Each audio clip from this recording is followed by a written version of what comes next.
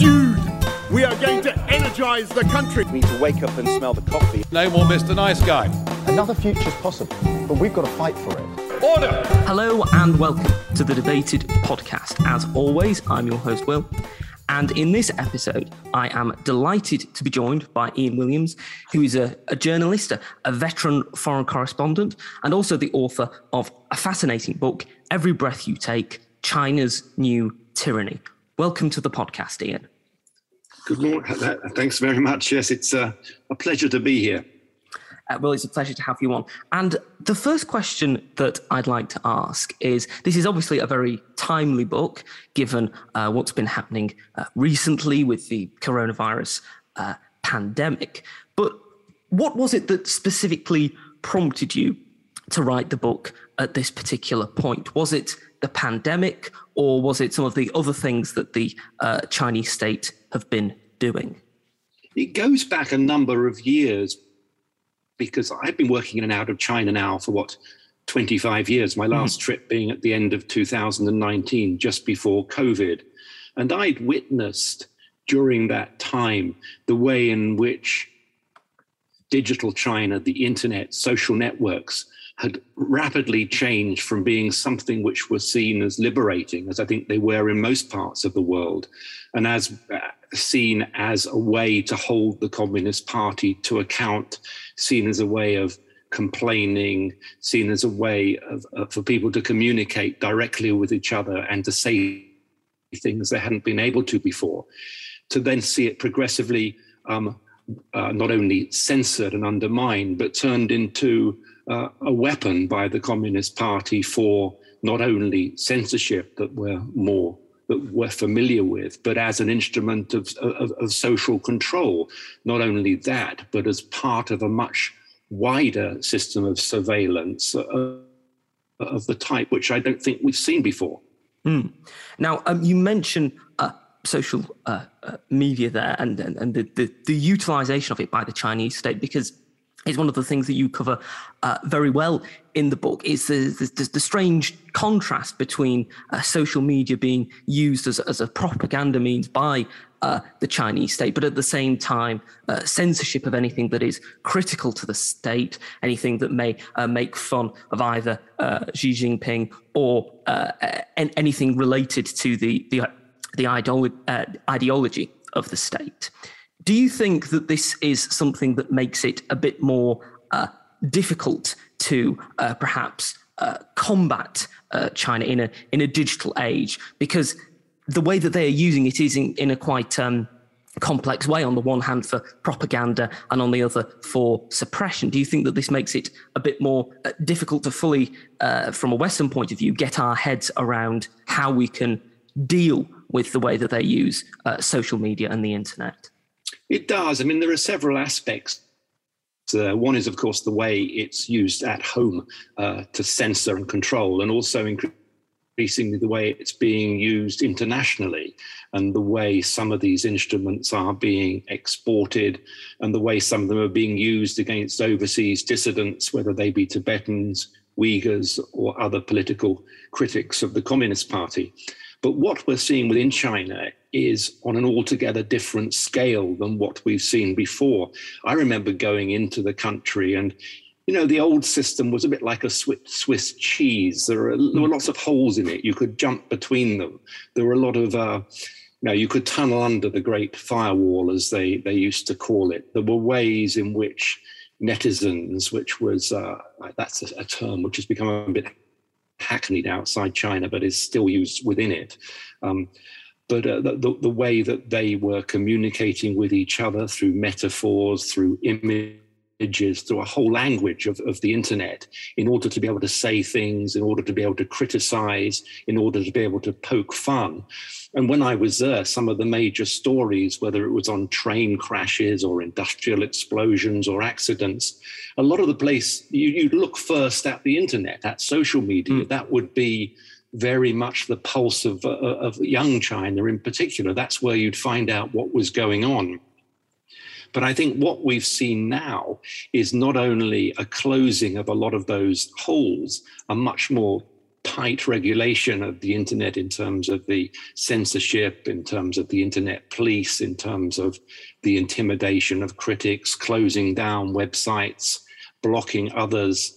But it's gone beyond that and is now being used as a way of monitoring and controlling and pumping out propaganda. I think one example, for instance, is the recruitment of large numbers of internet police, they're called. I mean, a lot of these people work for the internet companies. A lot of it is subcontracted to these companies. But they're not just blocking websites. It's more sophisticated now. They're joining the conversation. They're trying to turn the conversation. And this is much cleverer. It's altogether more challenging for those who want to criticize the regime and for those who are looking for ways of countering it. And of course, as you point out in the book, there are many Western companies that have aided and abetted the Chinese state by helping them in certain ways. For example, Apple with its censor apps in the Chinese App Store, Facebook, its relationship with Beijing is quite apparent in the book, and also the way that Google has interacted with the Chinese state. Do you think then that to properly tackle the repressive measures that are used by the Chinese state, we have to look, at companies that are part of the Western world, that are vital to the Western world, and be a bit firmer with them to make sure that they aren't aiding and abetting the Chinese state in its repression of its own people? I think we certainly do. And the big technology companies are the worst offenders. The ones you mentioned, they are the ones who appear willing to bend over backwards to appease the Chinese Communist Party in order to get a slice of this mythical market. And I say mythical because a lot of the time it doesn't happen. I mean, there are companies that I'm amazed by the amount of abuse, if you like, that they take. But at the end of the day, they stick around because the promise of the market that they feel they need to be there. I mean, when I was researching this book, I came across myself an instance of Apple censorship. Before writing this book, I wrote a novel called Beijing's Smog, where the smog is literal, but also a sort of metaphor for what is real, what is not real. And the hero of that book, if that's the right term, is an internet meme that is posted by a Chinese blogger, goes viral and causes all sorts of issues for all sorts of people, but particularly the Communist Party, which doesn't have a sense of humor. And he posts it as a joke, but they don't get the joke, and it creates all sorts of issues. But in the book, the blogger's trying to promote his little game that he creates out of this meme. And so he writes a computer game which consists of little stick aliens coming out from under the big picture of Mao in Tiananmen Square. And the idea is that you have to swat these aliens with a big fly swat, and you do that by manipulating your telephone, your smartphone. Anyway, I thought it would be a great way of promoting the book by creating this game. So I got a friend of mine to do the game, put it up to the Apple Store, and then, which is usually quite a straightforward process. But a month later, I'd heard nothing. So I chased it, and then eventually I was invited to ring Apple in the United States, whereupon I spoke to a woman at, I assume, at their headquarters there, who told me that although there were no technical issues, it would not be posted on the Chinese store because it was inappropriate content and that it broke local laws. I said, well, it's a game. and I said, can you tell me what content is inappropriate, in what way is it inappropriate, and what laws? And she said, I do not have that information. I do not, it was like talking to an apparatchik in the Chinese Communist Party. But the more serious thing about that act of censorship is it was always assumed, because that's what Apple told us, that they censored sites when the Chinese drew it to their attention. And otherwise, they weren't proactive. But this case suggests that they are proactive and they're busy in advance censoring sites that they think will be offensive to the Communist Party. And I'm particularly critical of Apple in the book because, okay, Zuckerberg, Google, some of the others, we know they don't have much truck with privacy. But Apple makes a big thing. Privacy is a human right. Privacy is something we're not like the others. We don't do that. But those pledges stop at the Chinese border, and I think that is something which is very distasteful. Do you think that partly because of coronavirus, but also some of the human rights abuses that we have seen against the Uyghur people, do you think that the West and Western politicians are finally waking up to the scale of a threat that China can potentially be and already is to the Western world? I think they are waking up. I mean, I quoted in the book an interview that John Sawyers, who's a former head of MI6, wrote a piece for the Financial Times last summer in the wake of the early stages of the COVID pandemic. And he said in that piece, we have learned more about China in the last 6 months than we have in the previous 6 years. And I thought, well, what have you and your former employer been doing for 6 years?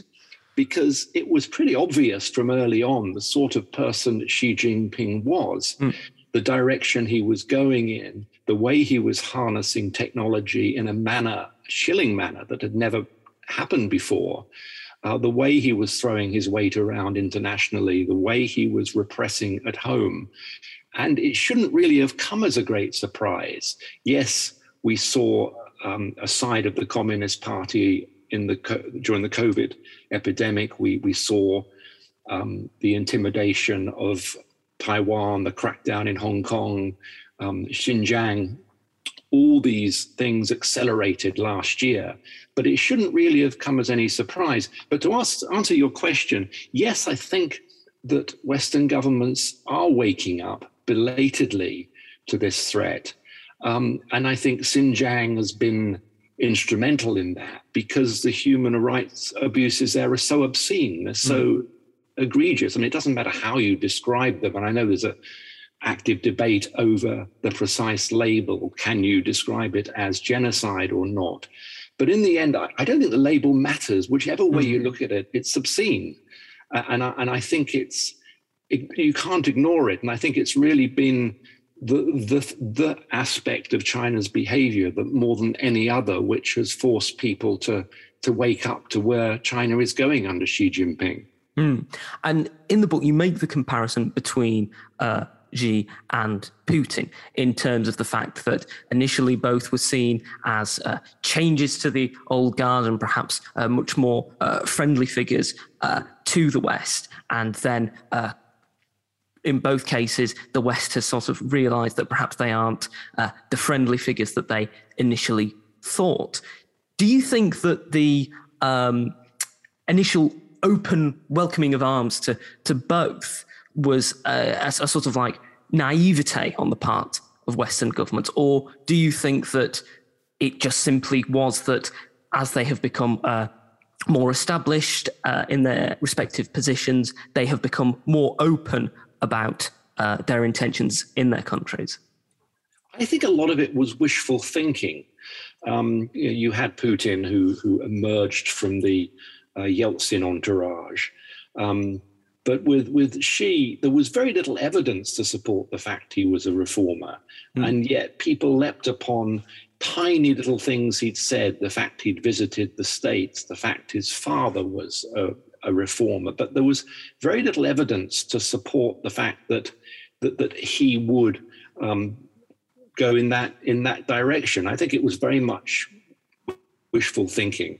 And I think that generally in dealing with China, there has been, and there still remains to some extent, an incredible amount of naivety tinged with greed, I think, particularly when you look at a lot of the corporate dealings with China and also with the university sector.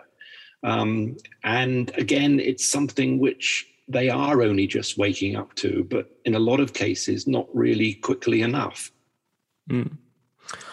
One thing that you also touch upon in the book, and something that I don't think as many people are perhaps aware of or have perhaps outside foreign correspondents, of course, looked into in great detail, is the Belt and Road Initiative. For those who aren't aware what that is, could you just explain what it is?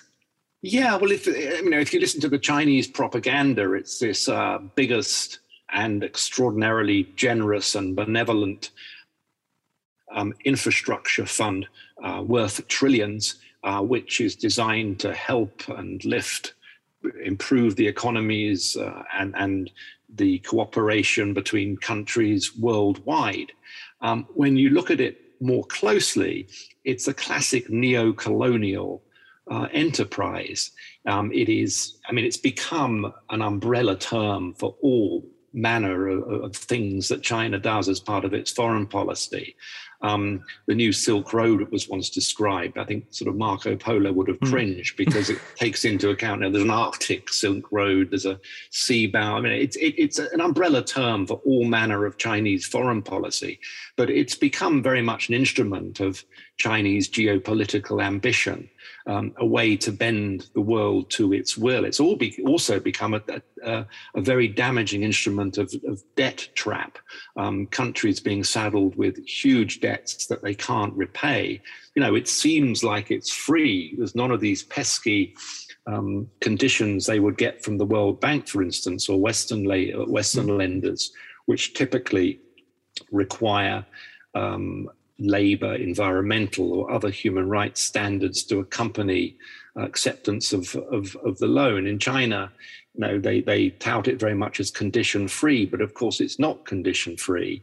The keenest countries have been the most politically obnoxious. Recently they signed a deal to take the Belt and Road to Syria, of all places, and you have a certain amount of backlash now, because if you look at Myanmar, when the coup took place earlier this year, a lot of the protests were outside the Chinese embassy because, rightly or wrongly, China was seen to be the power behind the military.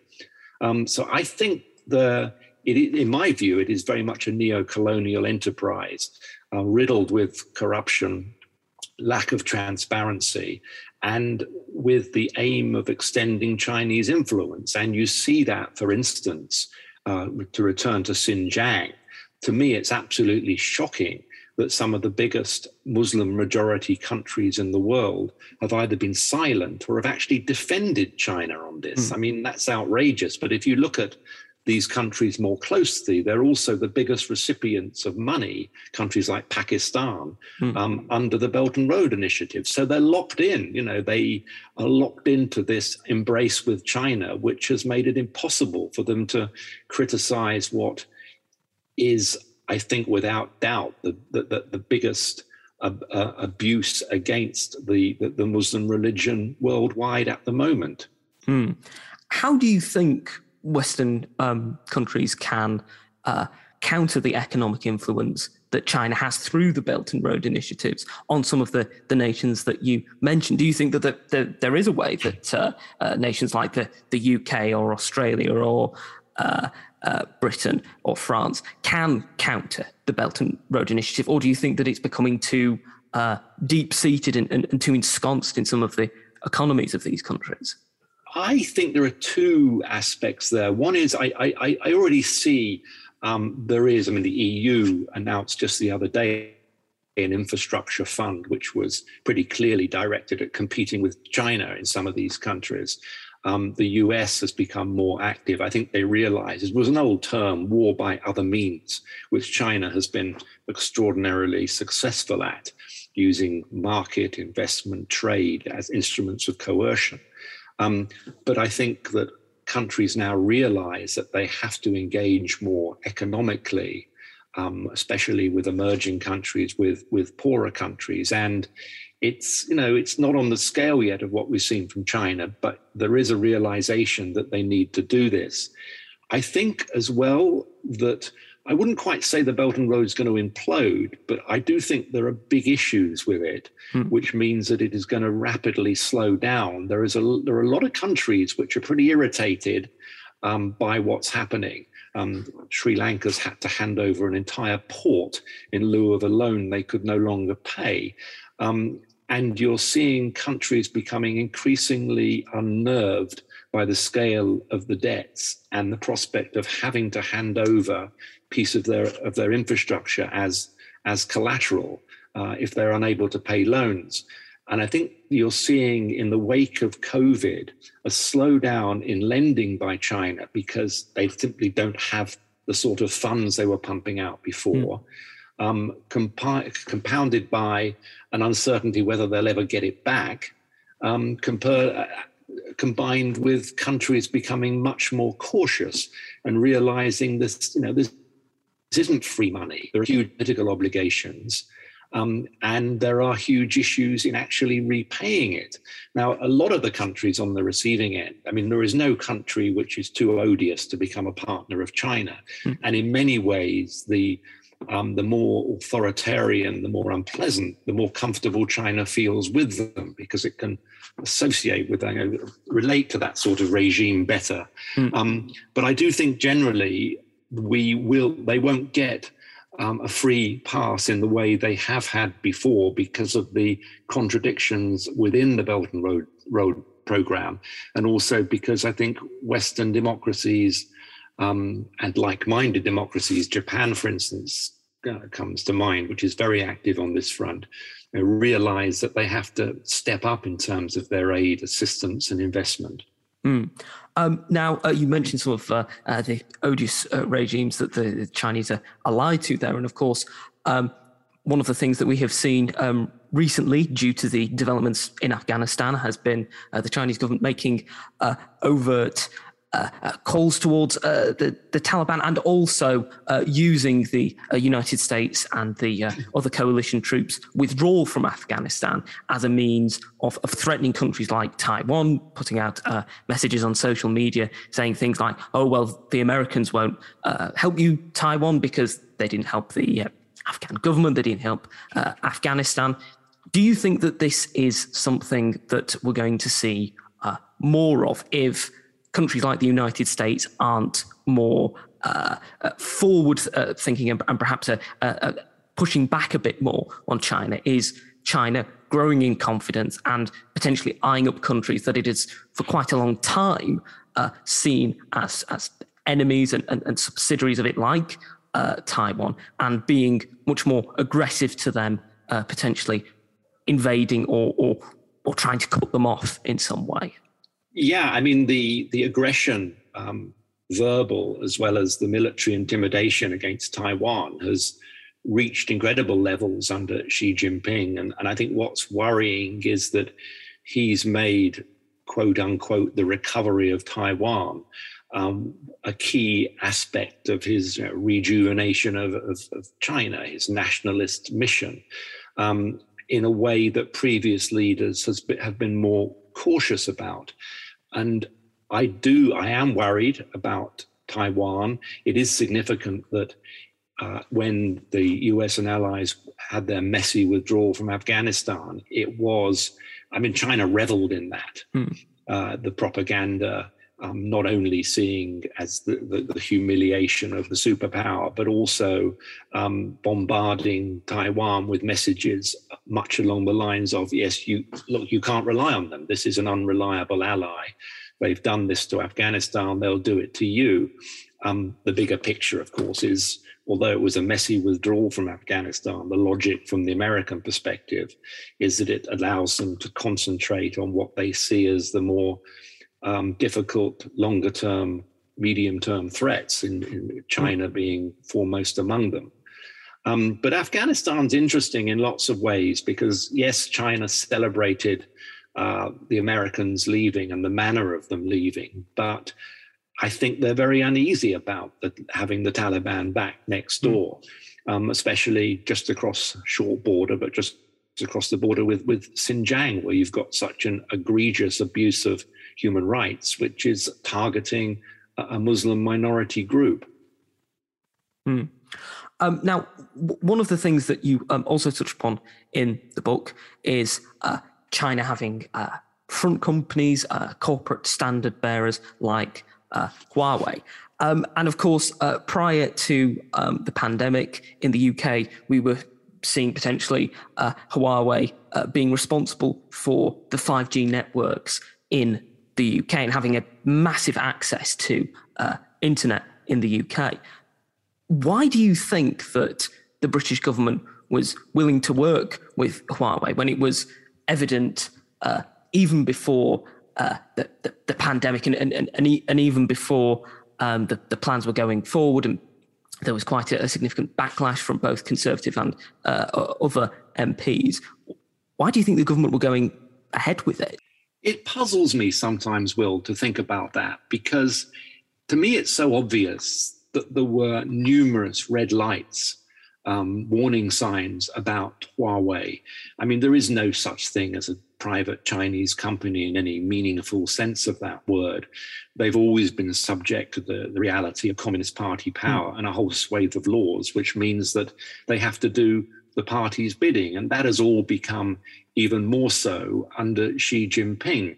But to me, the whole golden era, Cameron, Osborne, and the Huawei relationship was part and parcel of that, is astonishing. And I think you look now at what we are seeing with China's behavior at home and internationally, what we now know about Huawei, and you ask yourself, how on earth did we allow ourselves to get so close to this company and even consider allowing them to be part of such critical national infrastructure? I mean, it seems madness. And I think there was a certain amount of naivety.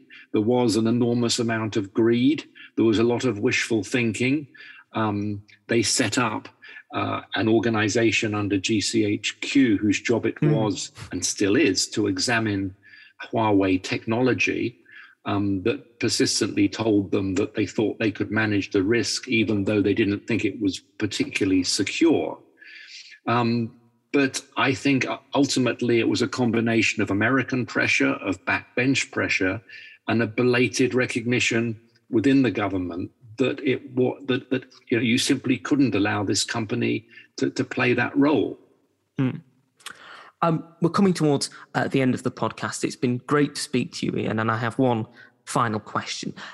We've looked a certain amount at coronavirus. We've discussed it a little bit, but not in quite a great deal of detail. But things in the UK are beginning to get a bit better with the vaccine rollout and cases not being quite as high as they have been previously. So when things do finally get back to some semblance of normality as they were prior to the pandemic, what one thing that you haven't been able to do are you most looking forward to being able to do again? Well, I'm working to get back traveling again, I guess. I used to travel a lot because I like traveling and also for my job. And I can't remember the last time I spent, 18 months without going to an airport. Just, I just can't remember when that last happened. And so, I'm looking forward to getting out and about again. I have another book, which I'm working on, which is looking more broadly at China's international behavior, and Taiwan is a key part of that. And although I have regularly visited Taiwan over the years, I'm looking forward enormously to getting back there. And I've got a lot of respect for Taiwan as it represents to me, it's an open, diverse, tolerant, liberal, and very successful democracy. It's it's everything China isn't. That will be high on my list as soon as that becomes possible. But generally, getting back traveling again. Well, hopefully you will be able to get back traveling again very soon and be able to visit Taiwan again very soon. For people who would like to buy the book and perhaps know more about you and your work, where should people go to either buy the book or to follow what you're writing about and what you're doing at the moment? I always post my latest stuff on my website, which is www.ianwilliamsauthor.net, which has a lot of the most recent articles, as well as links as to where the books can be bought. I'm a big fan of bookshop.org, because a lot of the funds go to small bookshops as an online source, but it's available from all major bookshops. Excellent. Thank you once again for coming on the podcast. Thank you, Will. It's been a pleasure. Thank you for listening to this episode of the podcast. If you've enjoyed it, you can subscribe to us on iTunes, Spotify, Podbean, and Amazon Music. You can also follow us on Twitter, @DebatedPodcast, like us on Facebook, Debated Podcast, and if you'd like to get in touch with us, whether about appearing on an episode of the podcast or commenting on an episode that you've listened to, you can do so at thedebatedpodcast@gmail.com. Thank you for listening. I hope you listen to the next one.